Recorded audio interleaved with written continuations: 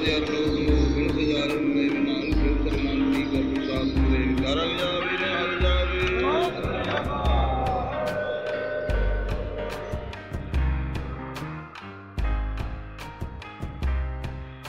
back to the Suraj Podcast. In the previous episode, we heard how Guru Hargobind heard of the news of Chandu's death. We heard how Jahangir planned to head to Kashmir for the summer.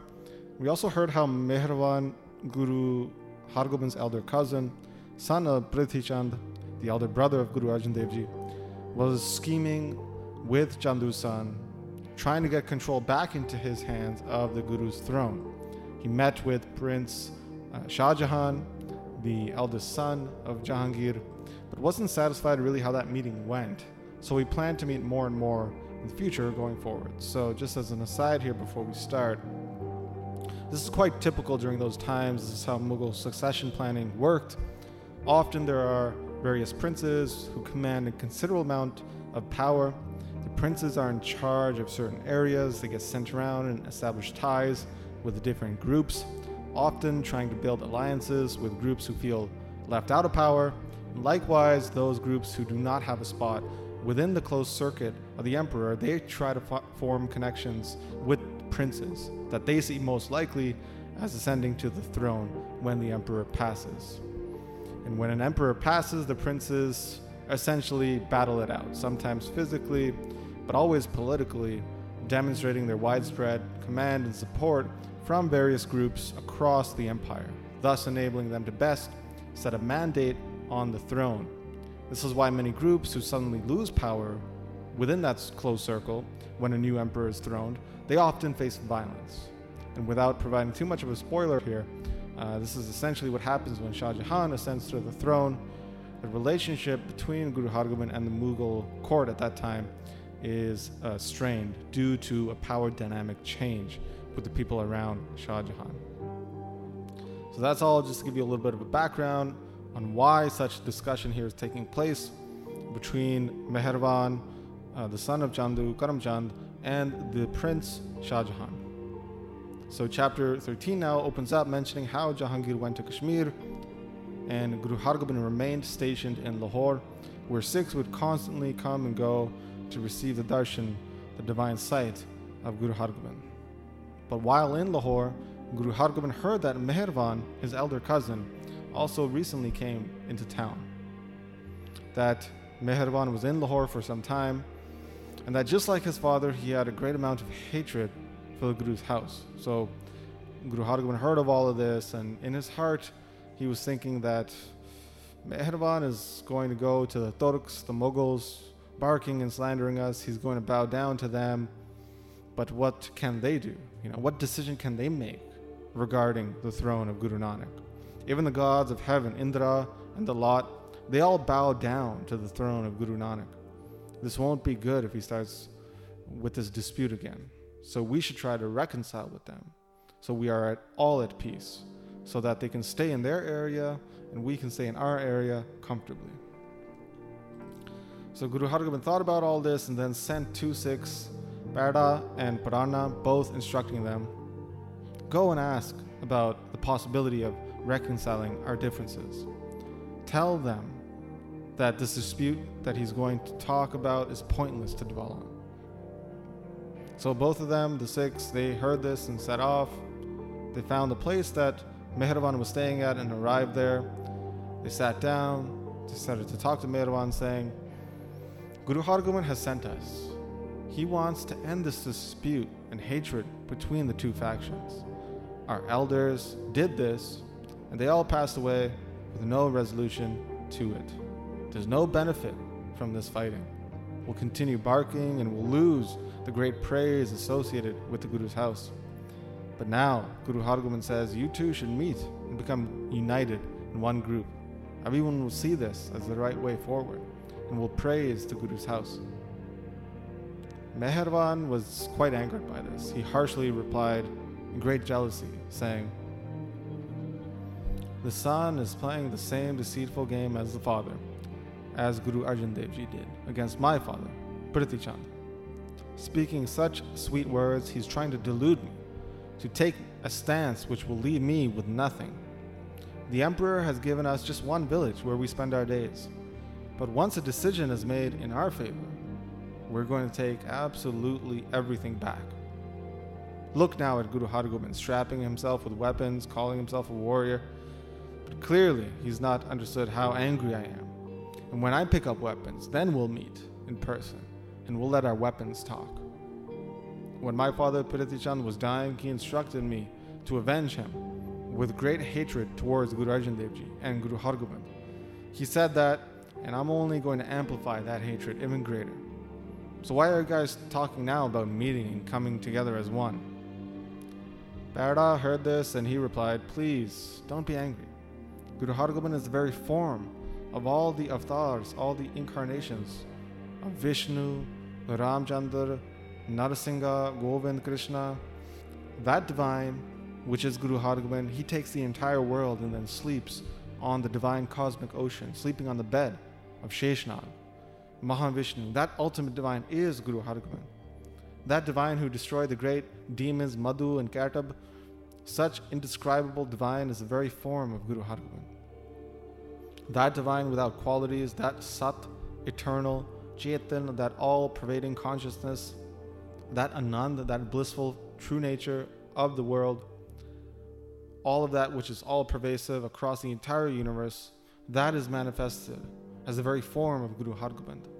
That formless divine which has taken form as the great form of Guru Hargobind, which all of these most exalted yogis upon whom they meditate, that divine which distributes gifts which the entire universe enjoys, that divine who Sheshnag, Ganesh, the sun Surya, Shiva, who they all meditate upon, that is the very form of Guru Hargobind. So contemplate on this and remove all your hatred for the Guru and come with us to the Guru's house. So a way to understand this type of praise for the Guru, just as an aside here, is to understand that Parda is saying this to Mehervan, that all those deities which you may hold dear in Indic tradition, which have been praised throughout the Indian subcontinent, all of these divine figures and their praised characteristics are in actuality manifest within the form of Guru Hargobind. So Parda said this to Mehervan. He heard this praise of Guru Hargobind and he just couldn't handle it. He was burning up inside in anger. He was looking for anything to say against the Guru, and then he said, so everybody calls him Guru, eh?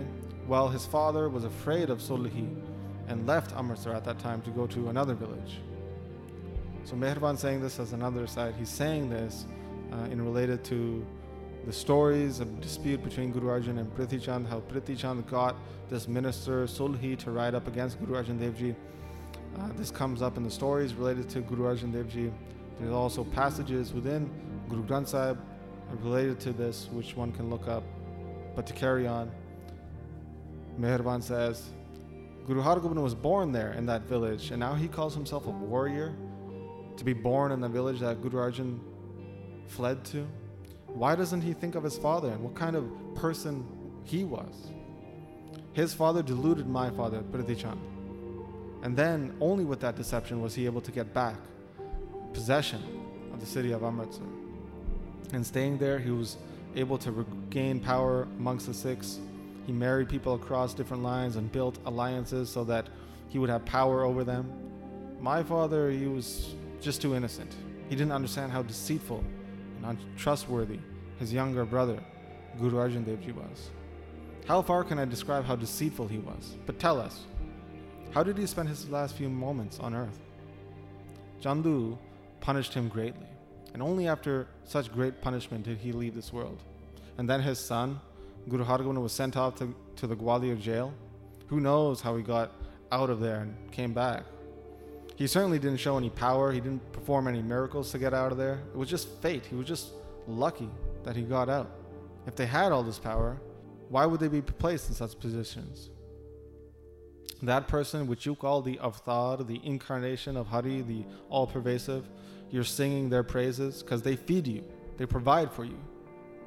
They try to imitate Guru Nanak. But Guru Nanak was really the true avatar, the true incarnation of the divine. But Rana heard this and he said and replied, Oh Mehervan, it's the same light within all the 6 gurus. The glory of Guru Nanak, is that they never show any miracles or power, even if they have to lose their head for it. Guru Angad Dev Ji was the very form of Guru Nanak, right? You recognize that? You accept that? All the Jats of that village where Guru Angad Dev Ji was living, they got together and they told Guru Angad to leave Khadur Sahib. And the Guru didn't object. He didn't show any power. He didn't show any miracles there against them.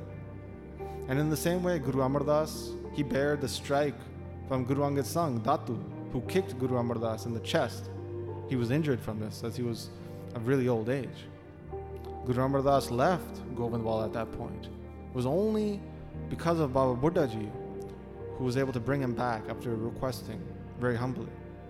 If you're talking now about how the Gurus endured all this pain, well, in the Guru's house, they consider this trait one of beauty, like jewelry, which they adorn. The Guru is as deep, as resolute as the ocean. Who can ever find a limit to their resolve and determination? They are as firm and strong as the Meru mountain. This is a mythological Indic reference to a mountain which is infinitely tall and immovable. So in the same way, one can never understand and comprehend the height, the position, the status, or spiritual state of the Guru. That person who had just one drop of power, they immediately try to display it and show it off to the world. And then these innocent people, they get amazed by that. They start singing their praises, that they can do this and that. But they don't know how deep the ocean really is. They don't know how deep spiritually accomplished people actually are. And even through all of this, Guru Hargobind recognized how important you are. He considers you his elder cousin brother. So just obey him. Recognize their desire to come together as one. Throw away this hatred that you have and live your life peacefully so you may be praised. They understand that if you go to the Turks, the Mughals, and backbite like this, will lose favor and importance because you're saying all of these things to them and then aligning yourself with Guru Ram Das, that you come from that lineage as well. So understand this. Understand the honor of the Guru's house and come together with Guru Hargobind to form a union. Mehervan heard this though, and again in anger he replied, "Just leave, get out of here. Why are you here within my eyesight? If you desire peace, then leave. You're just wasting your time here." So both of the 6, Parana, Perda, they heard this, they got up. They didn't get angry at Mehervan because they were scared of Guru Hargobind. They didn't want to offend anyone in the Guru's lineage. They were family at the end of the day. So they went back to Guru Hargobind, they told the Guru everything that happened there. Then Guru Hargobind replied to them saying, "Well, we should go now ourselves to meet them. We'll see ourselves if they'll reconcile with us or not." Jetha then, he was in the court at that time. He heard that and he told the Guru, he said, "Guru Hargobind, please don't go. Understand that Mehervan is just like his father, Priti Chand, who tried so many things against your father, Guru Arjan Dev Ji, who requested him over and over again to stop his actions. He was always acting against the Guru's house, but in the end, Priti Chand died just like that minister Sulhi did. But even then, till the very end, they didn't relent." So Guru Hargobind replied to Jetha saying, "Jetha, you're right, but even then, we should try just once. If they still don't reconcile with us, then their lineage will forever be at odds with the Guru's house. But it behooves me to try at least once to bring them into the fold. They left Amritsar and all our relations with our elders and have been slandering us ever since." So in saying this, Guru Hargobind then took some Sikhs with him. The great, resolute and determined Guru headed towards Mehervan's place. Mehervan, who thought of himself as a Guru, he had some poor, unfortunate people around him who thought of him as Guru while he sat on the throne in front of them. Mehervan sitting on that throne and he sees Guru Hargobind from far.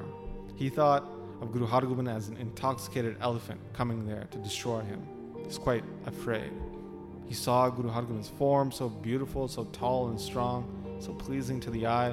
His long arms went down close to his knees, that's how long they were, and they were as thick as an elephant's trunk. He had strapped to him a shield, a sword.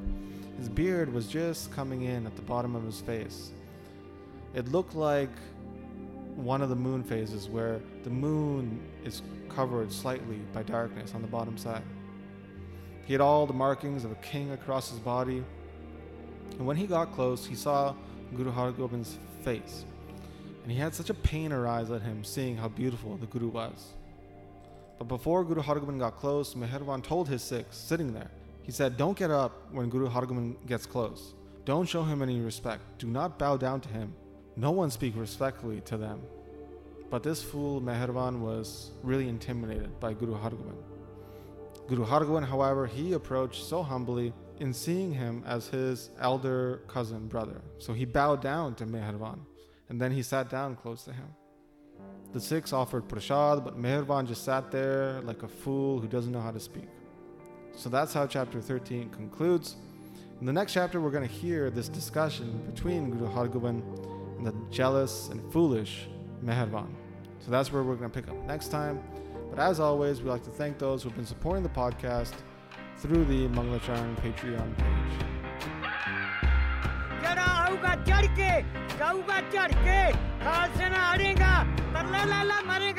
शरण परेगा ते तरेगा गज गज करेगा वे गुरु